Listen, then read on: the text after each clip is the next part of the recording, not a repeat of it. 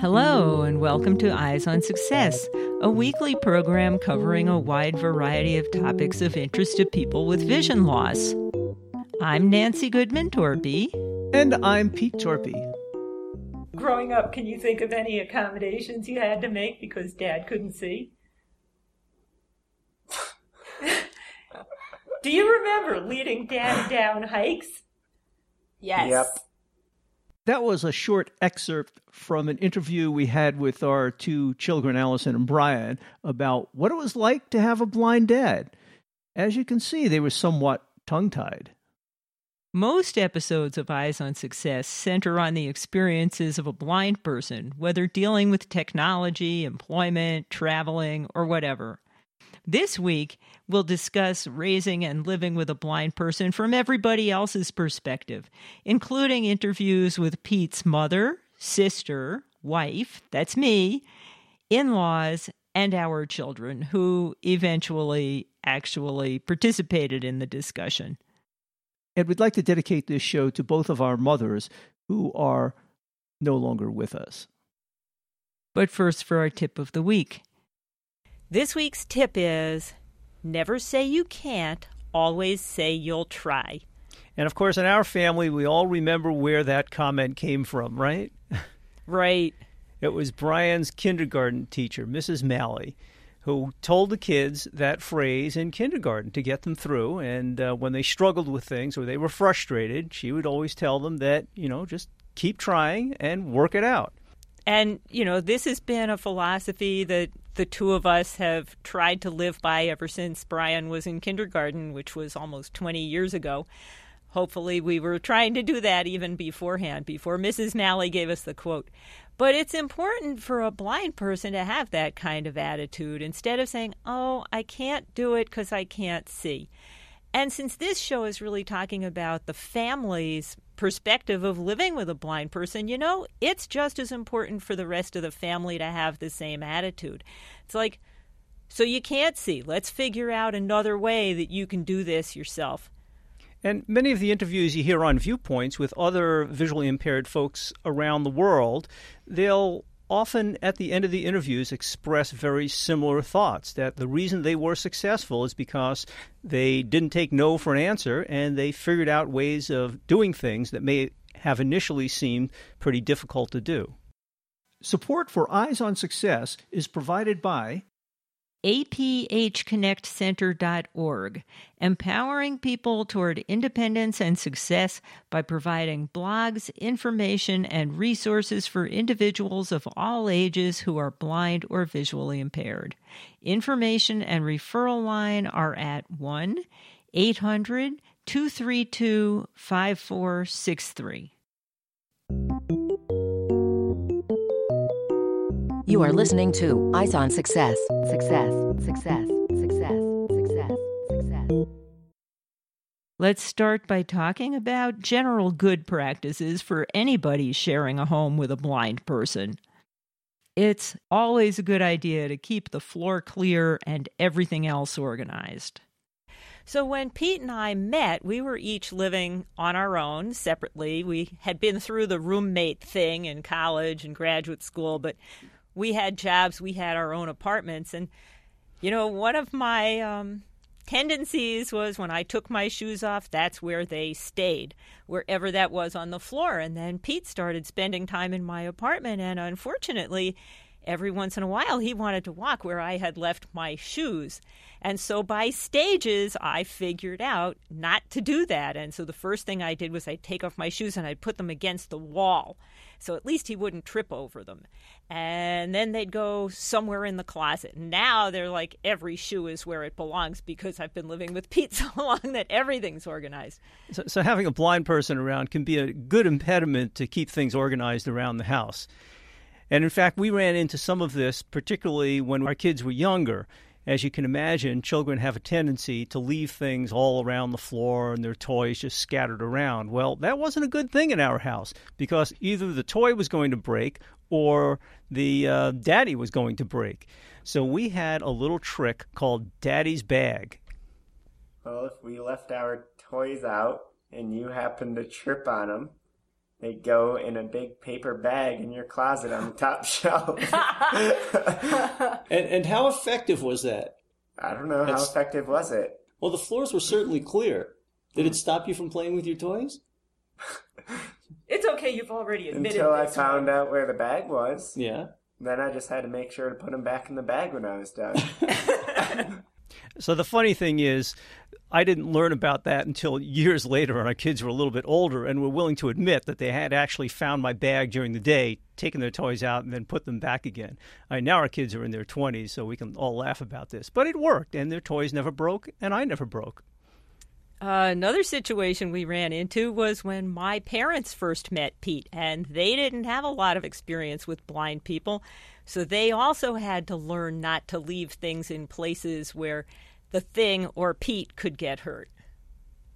Well, one day not too long ago, he almost fell down the steps in our house, and that would have been a disaster had he done so. We really would have felt guilty about... Here, there, or anywhere. Well, but we would have felt guilty about not having a gate up. I mean, here we thought this man could do anything. When he almost fell down the stairs, that scared me. But we do appreciate the fact that you no longer put things at the top or bottom of the stairs like you used to. And they're pretty conscious about things like that now. Although it is difficult if you're not living with a blind person from day to day, sometimes you forget about the things that need to be done. I know when they came to visit once, Phoebe, Nancy's mom, was leaving cabinet doors open, which is a real disaster for me, walking into them. And as she pointed out when I mentioned it to her, she has a problem with that too because she has trouble seeing out of one side. And so, everybody needs to be a little bit careful for everybody else. Eyes on Success is made possible in part by our corporate partners. Underwriting pairs the impact of targeted marketing with the integrity of community goodwill. Learn more by sending an email to hosts@eyesonsuccess.net. This week's focus topic is living with a blind person. For this show, we interviewed several people who've lived with Pete in various capacities and gotten their perspective and recollections. Most of them aren't used to being recorded, so we had to warm them up to the idea. We started with Pete's mother, sister, and niece sitting around the kitchen table. Do you have it on? Yes. Already? Yes, you're being recorded. Well, Do you splice? Oh, yeah. Oh. yeah, we're going to delete most of this, especially the knocking around in the silverware. But, Like once you guys French start telling stories, What? it gets to I'm be so so sorry. much fun. So that was kind of interesting, trying to warm everybody up to these interviews. As I recall, it took several sessions with everybody. But we did a little bit better later on as people warmed up and got the idea of what we were looking for in the show. So you'll hear more from my mom, my sister, and you won't hear my dad, unfortunately. He passed away a number of years ago. So when Pete was an infant, he was actually born in Texas, where it's a lot sunnier than in Rochester, New York. And every time they took him out in the sun, he would scream his little head off. In fact, they bought him one of these enormous sombreros to keep the sun off his face, and that's a classic symptom of glaucoma. But the doctors in Texas in 1952 didn't know that babies could get glaucoma, and so Pete didn't get diagnosed until he was a couple of years old. How did you feel when you first got the diagnosis that he had a degenerative eye disease? Well, I think my husband and I was just frozen in space because it seemed so impossible. He was doing so well, although he was legally blind, but he really got around. He really did everything himself until he started teasing his sister. That shows I was partially normal, I guess, if I teased my sister. Yeah, they managed to raise you to be quite independent. In the middle of this next clip, you'll hear a strange moaning. It's just the dog trying to get on tape, too.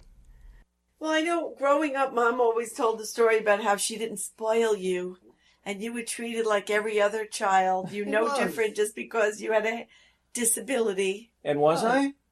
What? Like every other child? Yeah, you treated like every other child. I think you were. Oh, okay. It was funny, that was kindergarten, the teacher says to me, Peter needs some help. He looks very close at his paper and his work. I said, well, we know that. I said, he goes to the doctor, and he's legally blind, I said.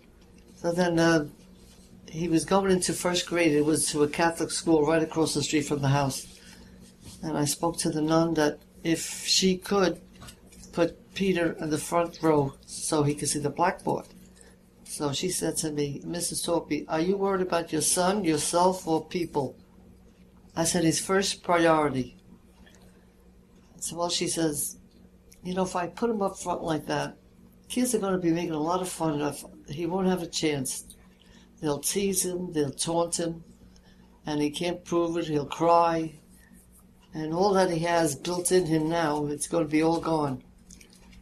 So I says, well, what do I do? She says, well, you know, there's a school for the blind, which is very good for the children. So that's what we did. We took him to there up until 6th grade. Were you reluctant to send me to the school for the blind? Yeah, I didn't want to send you. And what made you finally decide to send me there? Oh, when the sister spoke to me, she was right. That's what I wanted, something like that. It wasn't that easy. You laugh about it. I'm sure it wasn't easy as a parent. That had to be very difficult. Very. But I never interfered with him. He used to play ball so good, any kind of game with ball. I would just stay there to watch. I never interfered unless there was fighting. I made him take care of himself, but I was there watching him. Well, I always tell everybody that the way I am, and I accomplished the things I did because of my parents who raised me to be independent and responsible for my own actions and gave me the support I needed when I needed it. Well, you know, my husband was also strict, but there was a lot of love. There was no hitting, I don't know, he just turned out great. I don't know if it was because of me or my husband, but he wouldn't get away with anything. Well, I had good parents. I still have good parents. That's Pete's mother, Ann, and sister, Barb. When Pete was a kid, although he was legally blind and had to go to a school for the blind because his vision was quite low, he actually still had enough functional vision to get around without a cane, although that was questionably intelligent. He lost most of the rest of his vision after one more operation right after graduating from college, so he never really lived with his mother or sister after becoming functionally blind. And they took him to graduate school and left him there and let him, succeed on his own there. And then they had to drop him off in Rochester for his first job. Went up to Rochester. He got a beautiful apartment, which I would have bought if he were up there. He just was so independent. I mean, I was just amazed. Going to the stores, crossing streets. I kept thinking of him when the weather was bad. And how clean was my bathroom when you came to visit? Oh, it was clean, except the corners. You made run around. You didn't go with the corners. Mom was never happy with how clean my bathroom was. Because you had to leave her some work to do when she came to visit. Yeah, he finally figured out there was no point in cleaning it before she got there because she was just going to clean it anyway. Right. So he'd leave it dirty and let you clean it. It was round. I says, what happened to the corners? You were supposed to clean the corners. Well, she still gets nervous when we travel to other places. I like when you go away on vacation and you come back home and you're describing, you think you've seen it all. Now she's telling you about the mountains, the water, the sky, the trees, and she took you along and she told you all those things. Well, she gives me a good enough visual picture that I can describe it to other people as if I was... That's as if you were there. Yeah, as if I saw it myself. Yeah. I was there. You were there. When we go hiking, you know exactly where you are. You may not know where the edge is, and I kind of have to tell you where the edge is if it's getting close. And we certainly don't want to tell my mom where the edge is. Right. You get nervous when I go on hikes? I get nervous when you both go on vacation. Because all I do is start thinking, I bet Lord knows where they are. It's true. Yeah. And every once in a while, the cell phone will ring. It'll be you calling. And, oh, hi, Mom. Where are you now? Oh, we're on top of a volcano outside Albuquerque. You didn't like that. Would you go on those hikes? Never. Would you go with your eyes closed? Yeah, right. Then you wouldn't have to worry about it. Right, no. So she worries, but she's still pretty happy with the way things have turned out. we were so proud of him when we were going back home talking about him. And we were so happy for him that he just got along great. I don't know how you did it, especially when you went to that college, that big building, and you had one little bedroom downstairs, and you lived there all by yourself. Brave. Oh, not me. Brave like my mother, right? Aren't you brave? And then I'm glad that towards the end he got the best wife. And I did get the best wife. Thank you. We met when we were around 30, when we had both had more or less established careers or just started our careers as physicists and had our education behind it. So there were a lot of problems out of the way. And I learned in a hurry that Pete could do pretty much anything besides drive and use power tools. And she always encouraged me to do everything I could. And it really wasn't a big deal in our relationship, the blindness. I mean, we always found ways around doing things, and we started out being good buddies and became better friends and eventually got married. And, I've learned over the years that although being blind doesn't make anything easier, it also doesn't make everything harder. And so we kind of treat it as a nuisance and make accommodations where necessary. So, like if I need to go to the grocery store to do the shopping, Pete doesn't stay home and do the house fix-it projects, or vice versa, but he's a nice guy, and he always offers to help or come along with me, and he's the best cleaner-upper after I get sawdust all over the place. Well, and we also work together in a lot of our fix-it projects. I mean, I do what I can to help. Sometimes Nancy needs some more muscles to do some things, and I'll do that. Hey, I'm buff. You are buff. But we work together and share some of those jobs. As we tease people, we do a lot of computer support for people. And as we tease people, Nancy's the hardware support and I'm the software support. I mean, in fact, many blind folks will do hardware also, but that just happens to be what we're good at and we enjoy. And that's how we split that particular type of job, as we split, other types of jobs around the house. So, of course, not everybody was as comfortable with the concept of me marrying a blind person. Initially, here are my parents, my dad, Merrill, and my mom, Phoebe. What did you think when I first told you I was going to marry a blind man? Probably that you were crazy. We thought you were very brave and very stupid, and that you ought to live with him for a year first to see what it was like. Absolutely. Instead of just getting married right away. In those days, that was pretty shocking for somebody of our age to think that way, actually. But it was being done, and we thought that would be a good idea for you to decide whether or not, I mean, the man was obviously somebody you wanted to marry, but we thought that you were putting yourself in a situation where you were going to live an entire life with him, and it was going to be difficult, and you should learn first what it was like before you actually made the final step. Did you ever regret that you didn't do that? No. That's good.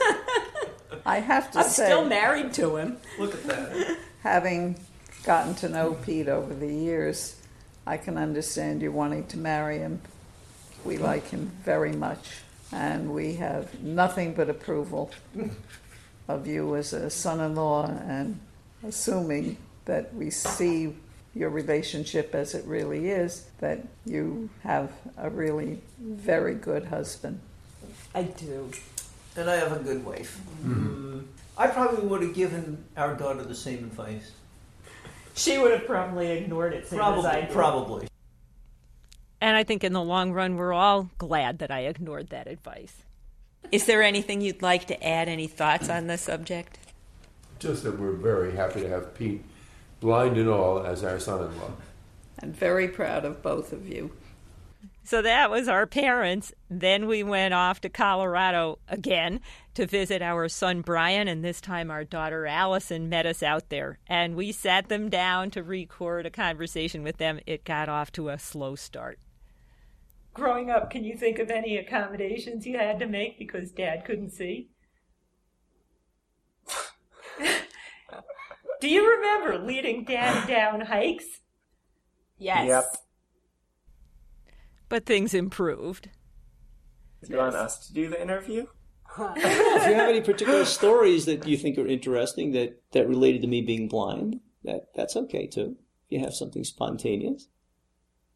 I don't know. I mean, it probably taught us a better sense of independence and ability to be able to do whatever you want. You know, when people would ask us, could you do anything? And we would, you know, could you do such and such? The answer was always yes. Well, I think in some sense, you guys developed a little bit more responsibility. You know, if we were out somewhere, especially if it was just you guys and Dad, you know, most times if it's a parent and a 5-year-old, the parent is guiding the 5-year-old. But there were times certainly, I was there watching, but there were times when either one of you was guiding a parent instead of the other way around.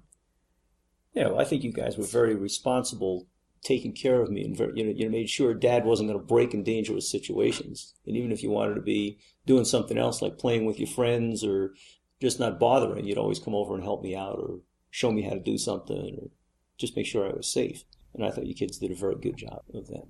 You haven't broken me yet. So what couldn't I do? See? Well, I think that this is different for us than for anyone else because that's the only way we've ever known you. That's how we grew up. You ever wish it was different, though, or it'd be less frustrating if Dad could see? No. No? Well, there was one thing Brian wasn't too crazy about. Sometimes it's awkward when I have to wait for you in the bathroom. But when you're waiting for someone to finish peeing and you're just standing behind the line of urinals and have to watch to see when they leave, it's a little awkward. Was that your biggest frustration with me being blind? Maybe. You didn't like being my bathroom buddy when you were younger, did you? I mean, it's just awkward. I feel like everyone else thinks I'm strange. Fortunately, those things are a little bit easier now as the kids have matured a little bit more. But we've had some interesting times. Laughter aside, we actually parlayed this into a really quality conversation, and the kids even asked us some questions that they'd never asked before. Were you worried that we would be born blind? A little bit. And we had you checked out because glaucoma could be a congenital disease. We had you both checked out by the eye doctor when you were within weeks of being born, just to make sure everything was okay. And we always took you regularly to the eye doctor every year until you were in your 20s. And it looked like everything was okay. On the other hand, we already knew that although being blind doesn't make anything easier, you can always, get through life and find ways of doing things if you can't see, but it's a lot easier if you can. So we wanted to make sure that we gave you guys the best chance we could. Well, I wouldn't change anything. I am perfectly happy. Things worked out okay for me and the family, and I'm happy. So, Pete, we've been talking to everybody else around and about you. Do you have any comments as a blind parent, blind husband? Well, all I can say is, that we tried in general to make it as natural as we could for the kids, and for me to participate as much, as being as a sighted dad would in their lives. So when it came to things like, a young boy would want to play baseball and ball games and stuff, we figured out ways of doing that. And, we'd have Brian running down just yelling, "Dad, Dad, Dad," and I'd throw a pass to him so I'd know where he was, and we'd run intricate patterns and things. We had our basketballs with little buzzers and bells in them.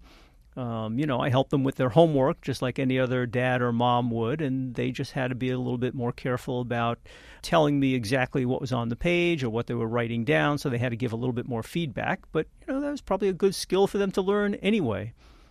When we used to play chase around the house, I thought it was great. When they were really young, they used to scream, and they were easy to follow. And as they got older, they learned that if they quieted down, they could hide. So then the game became, I had to make them laugh. And if they giggled, I could find them. So, things changed, and we found our ways of doing just about everything. But as you heard the kids say, for them, that was normal. That was all they knew, and no complaints. I've always been blind. This is the way I am. And it was natural to me, so it really wasn't all that special. But I guess in reality, I was a little bit nervous about all of those interactions. When we first had kids, I remember thinking, oh no, if they're crawling on the floor, I won't hear them. Maybe we need to put bells on them so I know where they are. Boy, was that not necessary. That's for sure. But I do remember the first time I put Allison on the floor somewhere and you ran into her somewhere else and started yelling at me, "Why'd you put her over here?" I'm like, I didn't. She moved. But most of those interactions just worked out, as things do when you want to accomplish something and you live your life and you find ways of doing what needs to be done. So it was all pretty wonderful. As you heard, even my parents got over their initial shock that I was marrying a blind person and came to like you very much. You are listening to Eyes on Success. Success, success, success, success, success. Now for this week's final item, how to learn more about us and our show and how to contact us. Well, you can always send an email to us using the email hosts@eyesonsuccess.net. And if you're looking for one spot to go for information about the show and getting links to the entire searchable archive of over 600 unique episodes, you can go to our website at www.eyesonsuccess.net. And remember, you can catch Eyes on Success either as a podcast or download it from our website, or you can even listen on your Alexa or Google devices. So almost any way you want to listen to this podcast, you should be able to. You can find us on Facebook and Twitter and YouTube. And we have a couple of Google groups that you can join. Pete, how would they do that? So one of them is our weekly announcements list, and if you join that, you'll get a weekly announcement of each upcoming episode, along with links to the audio and show notes and a summary of that show. Send an email to eyesonsuccess plus subscribe@googlegroups.com. And the other Google group? The other Google group is a discussion group. So if you want to connect with other listeners to talk about what you've heard on the show or share your thoughts with them, you can join that discussion group by sending an email to EOS_discuss plus subscribe@googlegroups.com. And of course, as usual, all of that information will be in the show notes associated with this episode on our website, as the contact and resource information we give in each show is available in the show notes associated with each episode. So in case you don't catch any of that in the audio, you can always find it on our website. That's it for show number 2238. You may have heard about some of the exciting images being sent back from the James Webb Telescope. Well, those images have had alt text written for them, and we will talk to some of the people responsible for that. We'll speak with Timothy Rue, Principal Informal Education Specialist at the Space Telescope Science Institute, and Claire Blom, Principal Science Writer and author of some of those descriptions, also from the Space Telescope Science Institute. Thank you for joining us this week, and we hope we'll catch you again next week. You've been listening to Eyes on Success, hosted and produced by Nancy Goodman Torpy and Peter Torpy.